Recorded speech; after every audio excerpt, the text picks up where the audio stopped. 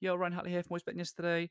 One of the topics that I'm going to be exploring throughout the month of October is this idea of turn back the clocks. Yes, we know that the clocks go back here at the end of the month in the UK. Um, and I've used it as a real opportunity to revisit some of the most incredible conversations that I've had in the interview session. So this month I will be sharing 4 episodes from the archives that I think relate to the topic of faith, hope, and love. I've absolutely just love reconnecting with those conversations, and just there's so much for me to reflect on and learn with the wonderful people that I've connected with. That's always the greatest takeaway. Like the the hosting of a podcast is inherently selfish and giving. It is like the perfect intersection of I just love to have these conversations. How can I not be better for spending time with the people that I've spent time with?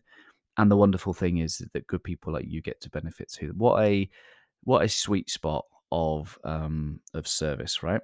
It serves me and it serves you. Is that not how the world is supposed to go around? But anyway, oh, and the other thing is I get to reflect back on who I was at the time. You know, I'm reviewing some episodes 77, 88, and 99. That's the irony. I picked 3 names who thought represented faith, hope, and love.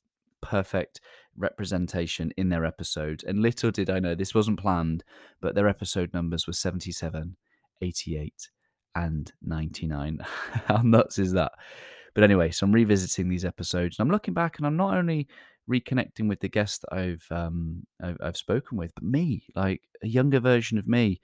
Um, it's only 2 years ago, but it's insane, like how uh, not disconnected I feel from that human being, but just how further along the journey I feel, and it's a very strange feeling, and it's amazing that I have documented this process. The last 4 or 5 years of using social, even in that time, I've changed, I've grown, my kids have changed, they've grown, um, and it's amazing to look back on, and it really helps me connect with who I am in this moment because I see how far I've come. But anyway, that's by to the by.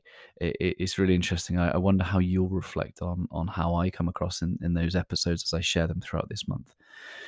But as the idea, as the concept is turn back the clocks, one of the things that I've often shared, and the thing that I think in this moment I'd like to share with you, is that there is something within you. There is a gift, a skill, and a talent that is, yes, in part for you because it feels good using them, but it's for other people in the world that need it. And the thing that I want to hit you right between the heart and the mind today is that your creation, whatever it is that you partner with and bring to the world, it can't be judged.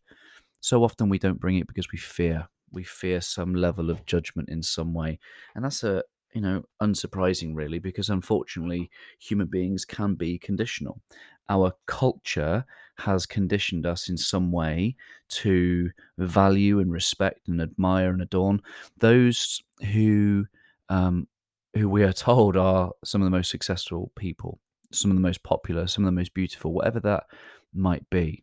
We've constantly been fed messages of that is what desirable looks like, and it does us a disservice because it makes us look at our own creation and go, well, who would want that? That's not worthy. That's not good enough.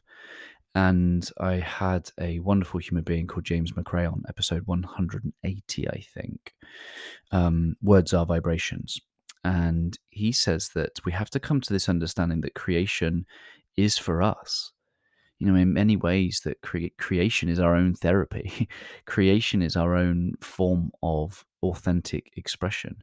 We should come away from this idea that creation is for other people first and foremost, and make it first for ourselves. And I buy into that. I buy into that idea of creation from the inside out.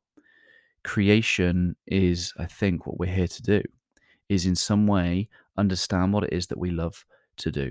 And the journey I've had to be on is understanding that creation doesn't have to necessarily be physical. Sometimes this experience in itself, this podcast, this conversation, this is an experience. It's still a creation, but it's not necessarily one that I might traditionally have seen. Like, like like the unmanly boy I was growing up, unable to do things, woodwork or DIY. I didn't think I was creative because I couldn't do those things with my hands. Didn't think I was creative because I wasn't very good at artwork. So I was led to believe I wasn't creative. But my friends, whatever we do, whatever we partner with in love, whatever it is that we bring to the world, it can be a product, it can be a service, it can be a business, it can be a family environment, it can be an experience. If it doesn't exist in the world now, and yet you have a vision, I want you to understand that 1 + 1 = 3. You plus love equals creation. We understand that with man plus woman equals child. There's 1 + 1 = something new in the world, and all of a sudden there's three of you. That same thing is true when you partner with whatever it is that you're passionate about, whatever you love to do, whatever you bring to the world, that is your creation. As I say, it may be a business, it may be a skill, it may be a service. And the last thing that I hope hits you between the heart and the mind is it just cannot be judged. Because if someone can be on the internet and sell farts in a jar for thousands of dollars, if someone can sell invisible artwork, it no one is ever going to be able to tell us what the best music in the entire world is. We might be able to look at it and intellectually rationalize it by going, oh, well, this has sold this many copies and this has been. The reality is, if someone can love it and someone can hate it, who's right? That's all. If it comes down to this idea that if one person can love it and one person can hate it, who's right? No one will never know. So therefore, we have to be at peace with this idea that creation cannot be judged. Yes, it will be judged, and that's the vulnerability piece. That's the vulnerability that creation will create because it takes courage, it takes heart to bring that to the world, and the vulnerability is in our rejection, and in the opinions, in the humanity telling us in some way, "Oh, I didn't like that." That is not for us to concern ourselves with. What we have to remind ourselves that if creation truly cannot be judged, it is therefore for those in the world who need it.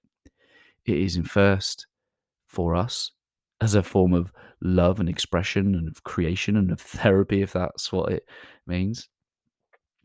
And then the healing power that that has when you use it to serve other people, those in the world who already need it.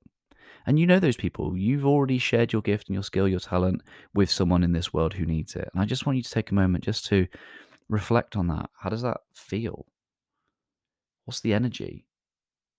Because nature has a way of letting you know that you're in the right place with the right people doing the right thing. So, my friend, please make it your commitment this week to create whatever it is for the love of it. Don't wrap around the mind and go, well, how can I turn this into a business just yet? Like, that's irrelevant. Don't do yourself that disservice. Don't take away the joy from your creation by trying to figure stuff out. Create for the love of it, share it with someone who needs it, and see what happens. One step at a time, my friends. Always love. Oh, and if you want to explore your heart work and you'd like to explore how your creation can be used as a way of serving others, scaling that in some way so that it may become possible to run a business, then that's what we do here with our heart work coaching. So reach out if that is something you're interested in. Always love.